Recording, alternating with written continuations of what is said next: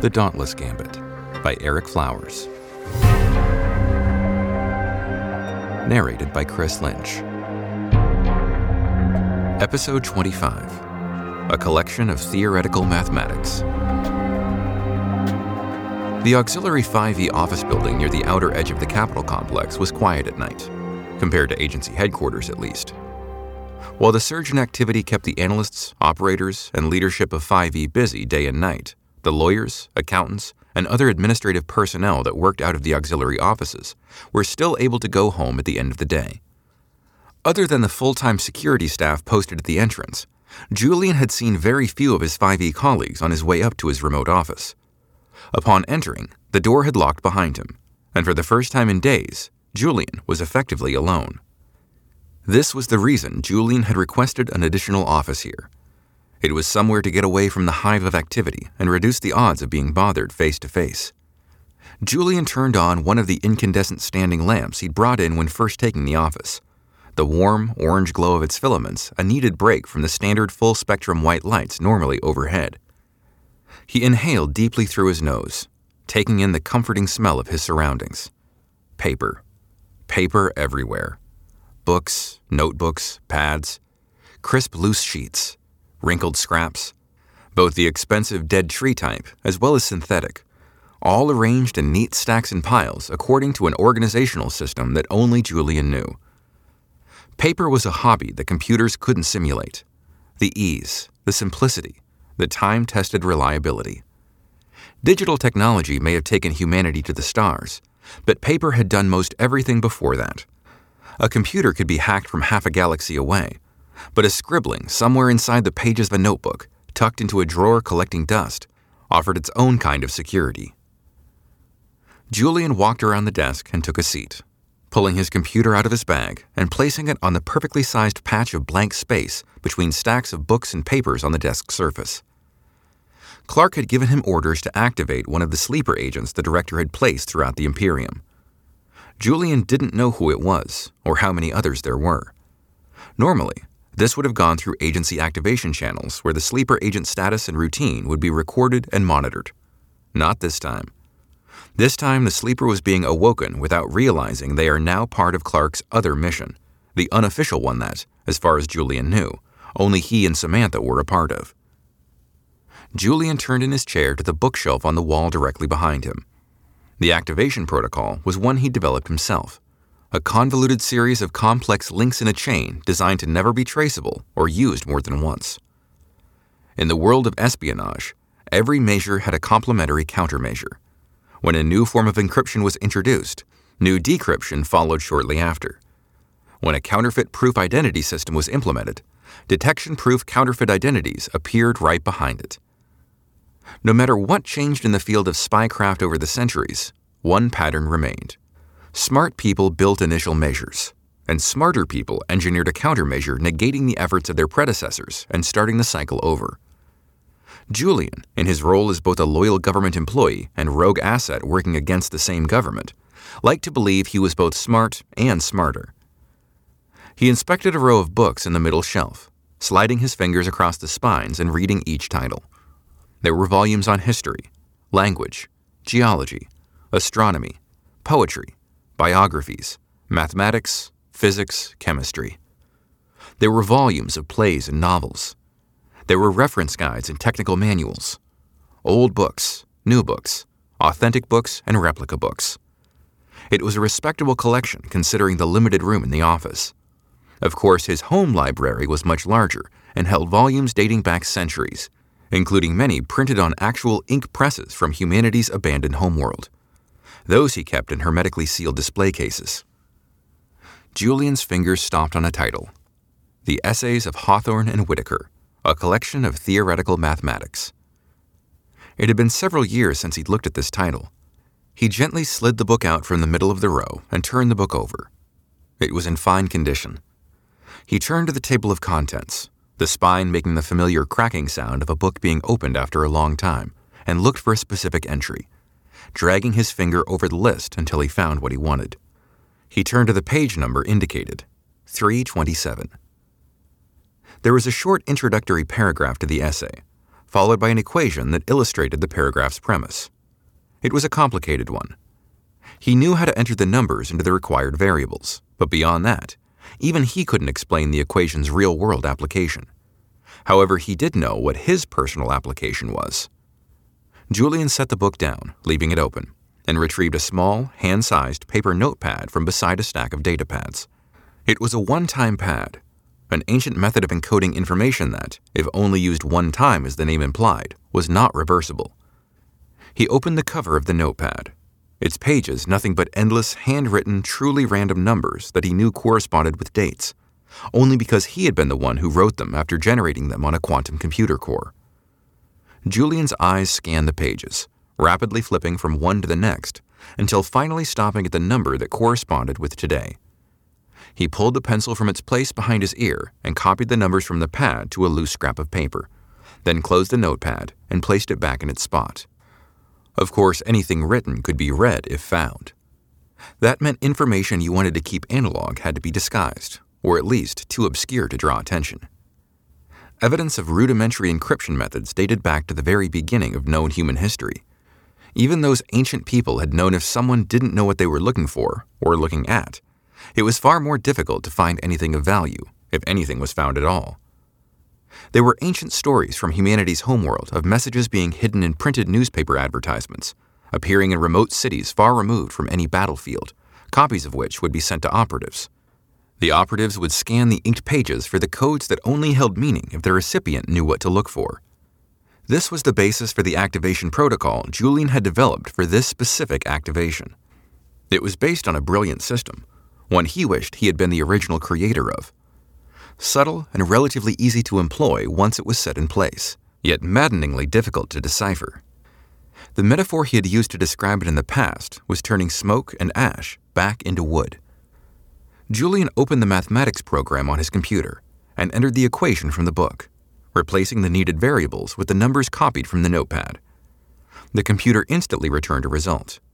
He had the code of the day, the one-time code his counterpart on the terminus would also derive.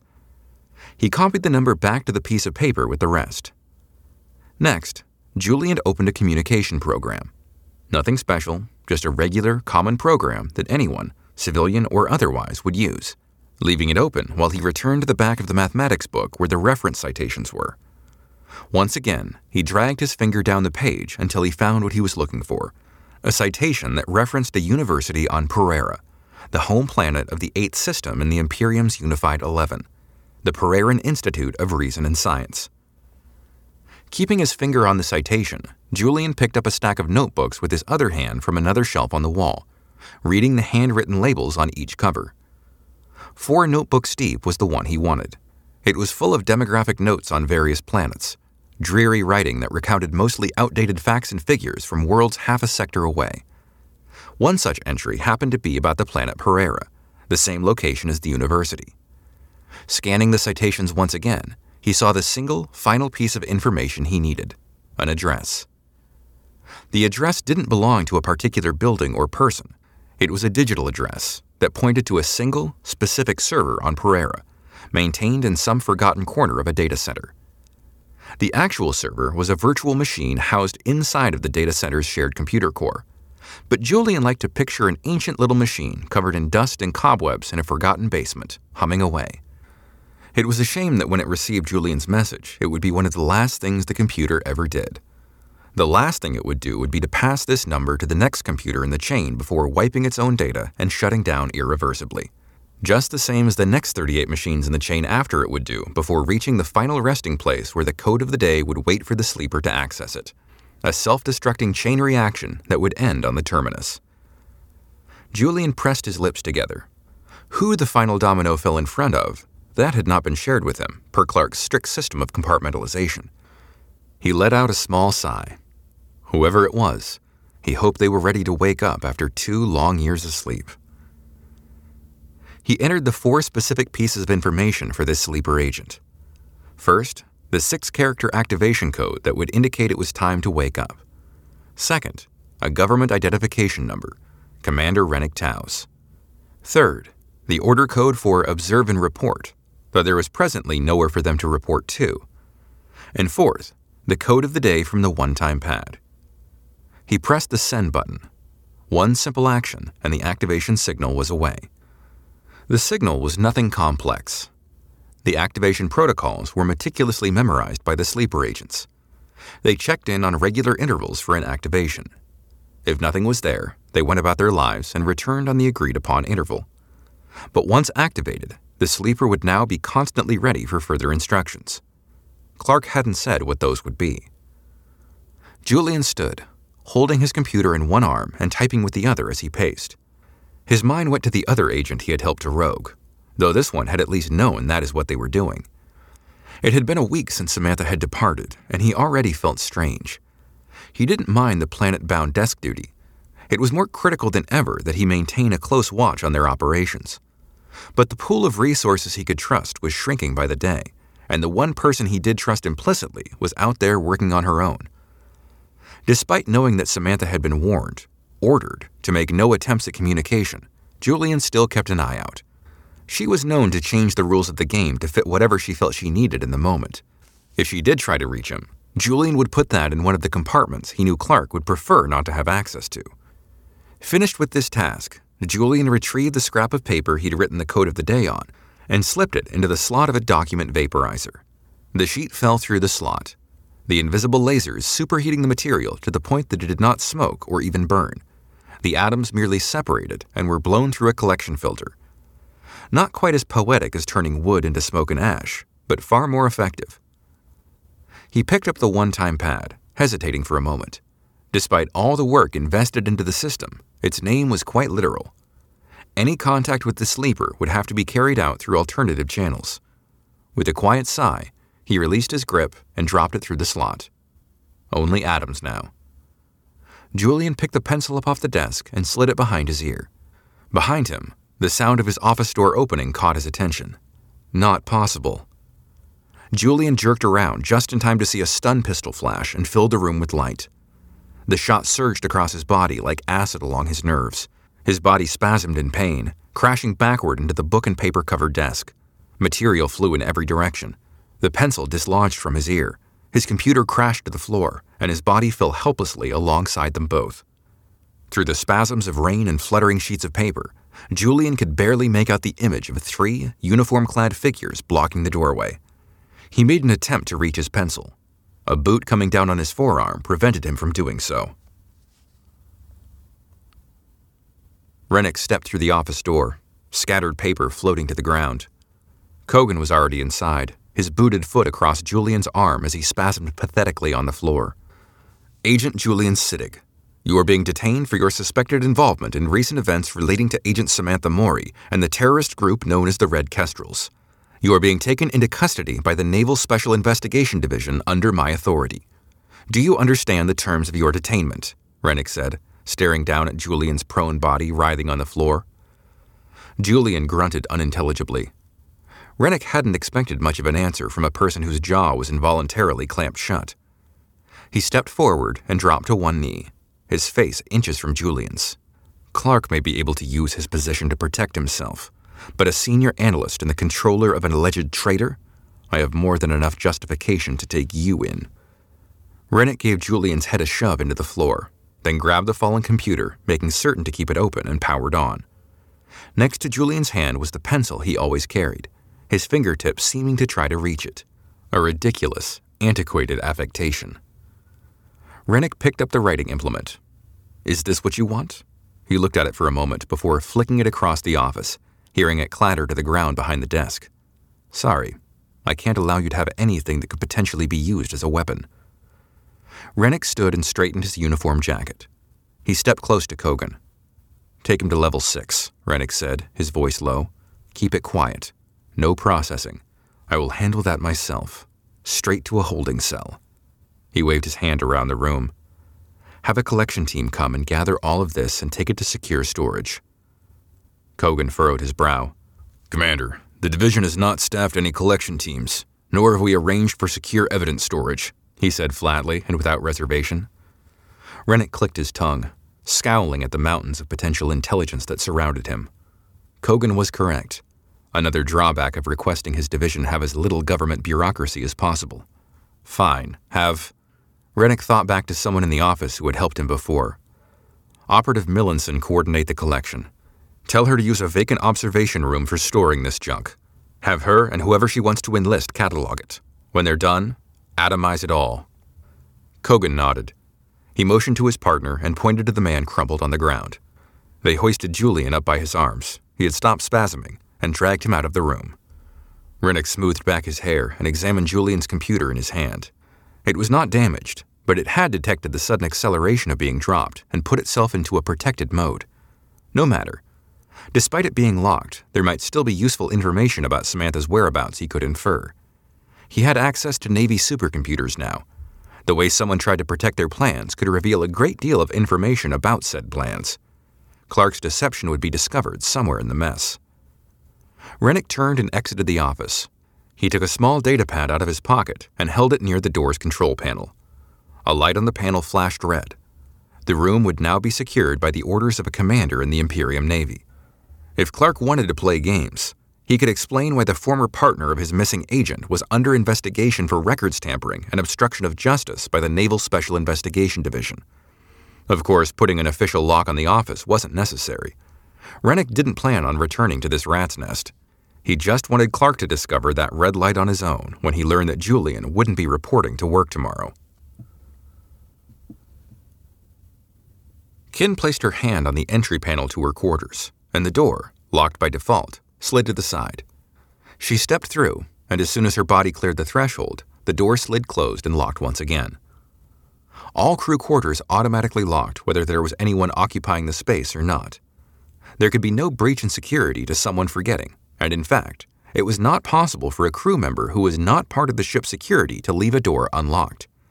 If a crew member wished to advertise their presence, they could choose to display that they were away, present, or present and did not wish to be disturbed. Kin, most of the time, elected to set the status to whatever best reflected her mood. Today, however, she set no status. Her crewmates would be given no indicator about her whereabouts, and only her chain of command and ship security could pull her location. For the time being, Kin was effectively alone. She closed her eyes and took a slow breath, letting the smell of her plant collection soothe her senses. She had finished her last shift of the day, a double, and was ready to settle down for the night. Though having the terminus in a state of perpetual readiness rendered the concept of day and night meaningless. The normal dimming of lights and noise cancellation during the evening hours had been suspended per the Fleet Marshal's orders. While Kestra City, on the rotating planet below, might still follow a light and dark cycle, on the terminus it was a singular, never-ending day. Only here, in her private quarters, could she escape into a temporary night. Kin opened her eyes and shrugged the computer bag off her shoulder, laying it on a simple chair near the door. Next, she removed the Navy uniform jacket and folded it lengthwise in half, draping it over the armrest next to the bag. Kin's rank and enhanced security clearance allowed for private quarters, albeit small. Her home aboard the terminus consisted of a sitting room that doubled as an office, a bedroom, a bathroom and shower, and a kitchenette, though most meals were expected to be eaten in the nearest cafeteria. She didn't mind. Shared mealtime was one of the few chances she had to socialize. Setting the lights to low, Kin crossed the room to the table where she had 2 rows of plants, one whose containers rested on the table's surface, the other whose baskets hung from a rod just above her head. Neatly organized on the table were several terrariums, each with their own carefully calibrated lighting, water, and atmospheric controls. Some were even sealed, maintaining their own barometric pressure that was different from the standard single atmosphere of her quarters. Kin had specimens from all around the sector: orange and red Senelese dragonflowers, violet Jordari succulents, a Strathholm dusk blossom which had flowered nicely, and even a meter-tall kindness tree from Dyrene just to the side of the table. Altogether, she had 9 different species. Keeping the plants growing optimally in the windowless living quarters with recycled air had its challenges. It was an ongoing puzzle she maintained in her mind, purposefully forgoing the use of computers or written systems. Each time she entered her quarters, processing the schedule was a little mental exercise. Each plant needed different light cycles simulating their native planets, different watering schedules, specific mineral additives. Kin pictured the schedule for each plant in her mind, sorting through the data, determining which plant needed what, how long it had been since the last watering or adjustment of the individual lamps, and began to tend each specimen, mentally updating the schedule in her mind. Finished with the plants, Kin crossed the sitting room and sat at her desk. She had one more routine to complete before she could truly relax, if relaxing was even possible amid these times of crisis. The Imperium was in a state of constant vigilance and tension, the terminus being at the center of the action. She had been taking extra care to get the required rest needed, but when double shifts soon turned to triple, she may not be able to meet her body's rest needs no matter how many extracurricular and socialization activities she cut. On Kin's desk was a series of neatly arranged objects, each placed meticulously. Directly in front of her was her personal computer. Behind it, a row of neatly placed hardback books were held up by bronze bookends, next to a neatly placed pad of real paper, which itself was next to a neatly placed authentic wooden pen holder. There was a neatly placed jade sphere on a small, three-legged metal stand, and a neatly placed antique lamp with a green shade and small pull chain switch. Kin pulled the chain, letting the cone of soft yellow light illuminate the desk. The computer on the desk was nothing high-powered or impressive. It was a standard model, one that could be found in a family's home office or a student's dormitory. As part of her privileges as a security-cleared member of OS9, she could schedule time with the Terminus's quantum computing core whenever she wished, provided she made a request in advance. It was one of the most powerful computers ever created, matched in the Imperium only by the one in the Capitol building on Kestris. The OS9 deck of the Terminus had hundreds of workstations and thousands of datapads she could use at any time. With access to that much computing power, this personal computer was regarded by others as sentimental, something from her relatively recent time as a student in the Naval Academy. This was true. It was a computer from before her time on the Terminus, though the assumption about her sentimentality toward it was an error she chose not to correct. Personal devices were permitted aboard the Terminus. Everything brought onto the ship was scanned by ship security, and all access to internal and external networks was under constant scrutiny by digital security teams, with high enough clearance to monitor even OS9's transmissions.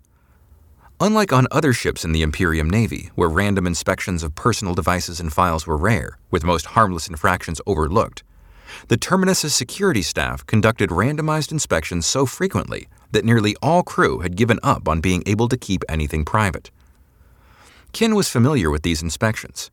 She'd volunteered to have her quarters randomly inspected twice since taking this position. There was no right to privacy, and Kin wanted to make it clear she had nothing to hide. Yes, it was virtually impossible to smuggle aboard or hide anything on the Terminus, digital or otherwise. However, taking from the available resources that already surrounded her and making of them something more was a different matter altogether. Kin opened the computer and turned it on, allowing it to load the standard personal operating system that had no Imperium files or sensitive information, hidden or otherwise. She had performed this routine every week since taking her assignment. The last time she had completed it had been just before the Terminus had arrived in the Kestris system. This would be the first time she'd done it since the attack on Starview Station, and for the first time, she felt a hint of trepidation. Kin took a slow breath, calming her mind. She had no definite cause to be afraid. Errant speculation was not a luxury she could afford. Reaching across her desk, she retrieved one of the hardback books from the row between the heavy bookends, the same book she retrieved every time.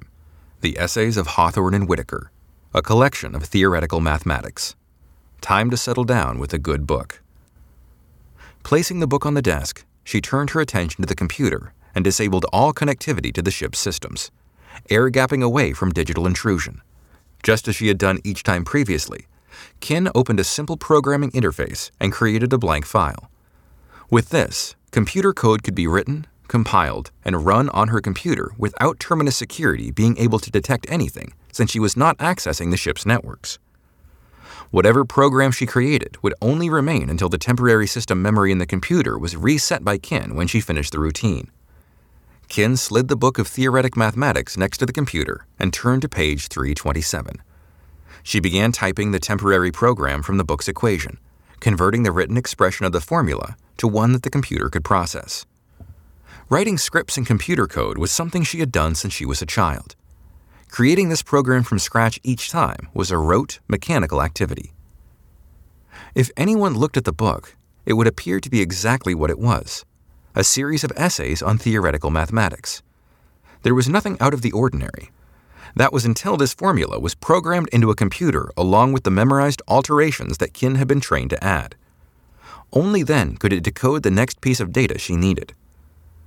Finished writing the program, Kin compiled the code into a working application and retrieved a new computer from a drawer in the desk, a Navy-issued one.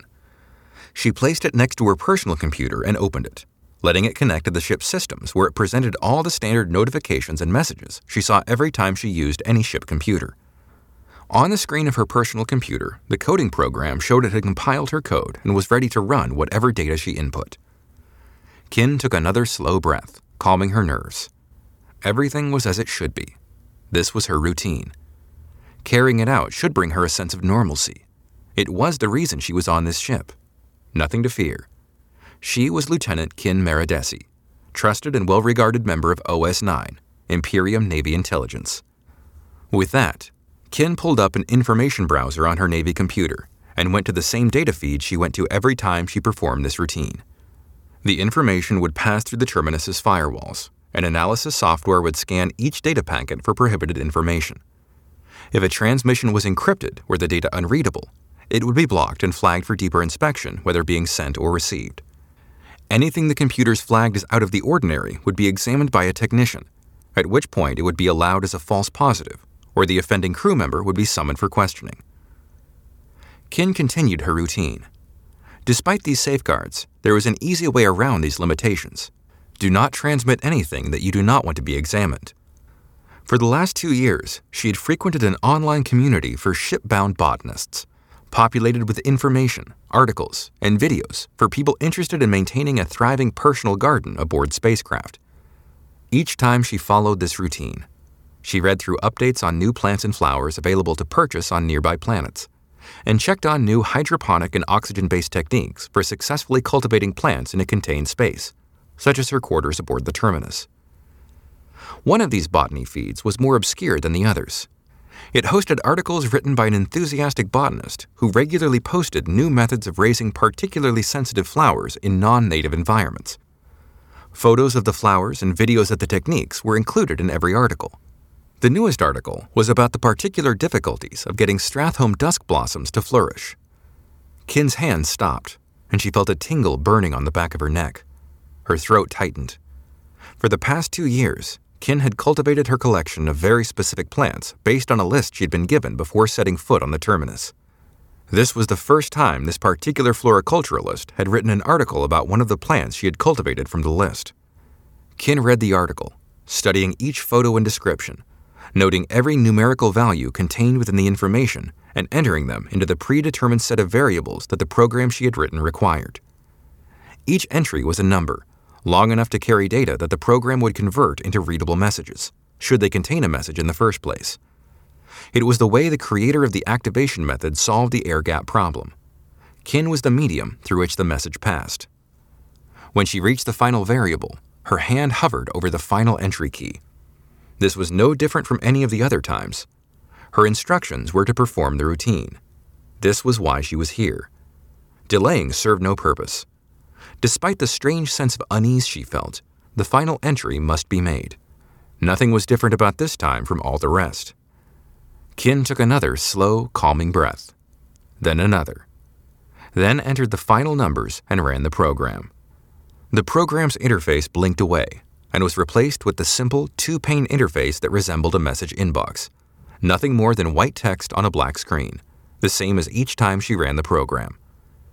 There had never been a message yet, but there had also never been an article written by this obscure botanist about one of her more exotic plants either. Something was different. In the top pane was a single message. Its timestamp from earlier that day, 2 hours, 37 minutes ago. A feeling crept over her, limbs cold, heart rate elevated, tightened stomach. Anxiety. Block it out, follow your routine, maintain your duties, open the message. Kin forced her hand to select the single, unopened message and click, its contents appearing in the lower pane. There were 4 pieces of data. The first was 6 characters. 0, 0, F, F, 0, 0. The hexadecimal value for green, and the color she'd been assigned that represented an activation order. The second was an Imperium personnel identification number. 5 characters, a dash, 2 characters, a dash, 7 characters. Everyone within the Imperium Navy was assigned one of these. The third was one of the memorized mission orders that had been drilled into her during her many months of training in the Rosewood program, the Office of Information Security's secret deep cover infiltration academy. It represented orders to observe and report whoever the personnel identification number indicated. The fourth was the final signal she had to verify. She pulled open a drawer and retrieved a small paper notebook, one she had been carrying since she came aboard the Terminus 2 years ago. It was a random series of numbers that had no meaning, nothing to infer from them. Even the quantum core of the Terminus could derive no data from the notepad because it contained no data of value. It simply let Kin authenticate the message. Whoever had initiated the message would have an identical copy of this notepad. If the message was genuine, she could verify using today's date and this notepad. With shaking hands, Kin flipped through the notepad and calculated the code of the day. It matched the fourth number in the message and validated the authenticity of the other 3. Kin's heart rate doubled. The edges of her vision darkened. She shook her head rapidly and regained enough of her senses to commit the personnel identification number to memory, then terminated the program on her personal computer, removing all traces of the activation message, the formula, the orders, everything. It only existed in her mind now.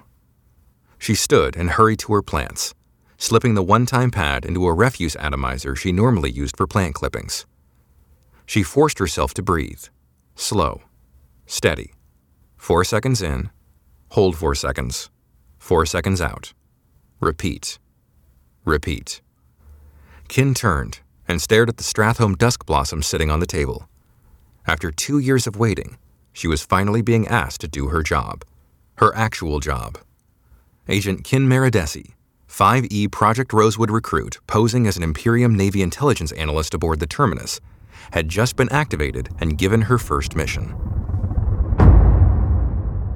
Hey folks, Eric here. Thank you for listening to episode 25. This is a fun one to write and to edit since a lot of thinking went into this activation method Julian used and, how Kin was going to get, the secret signal in a way that, was based in a lot of real world encryption and spycraft, but also would get around this fictional world's, advanced futuristic technology that's in the Imperium, that's in the Terminus, and kind of adhere to the theme of low-tech solutions getting around ultra-high-tech solutions. And so you get the whole, metaphor of, checking the newspaper in a remote city for a classified ad to find your spy code, like in, the Cold War. Well, in this case, Kin goes and checks a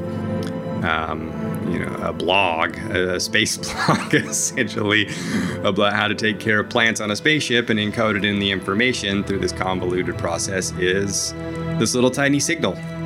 So the big reveal is revealed, and Kin is the sleeper agent, which was never actually mentioned up until this episode, although I'm sure it's probably pretty obvious that she was who Clark was mentioning. And now her, Rennick, and poor Julian can kind of kick off this B plot, which is going to take us through all the way to the end of the book. Aside from Decker and Samantha's plot, this is what's happening, on Kestris and on the Terminus and with the Imperium. So this is, people have told me who have read the book as a preview, this was, Kin, and this plot line is one of their favorites. So I hope a lot of good stuff's coming up soon. So if you haven't rated me on Apple Podcasts, go give me a star on the app if that's how you listen. And check out Amazon for the Dauntless Gambit paperback, ebook, and volume 2 coming soon. And I will see you this Thursday for episode 26.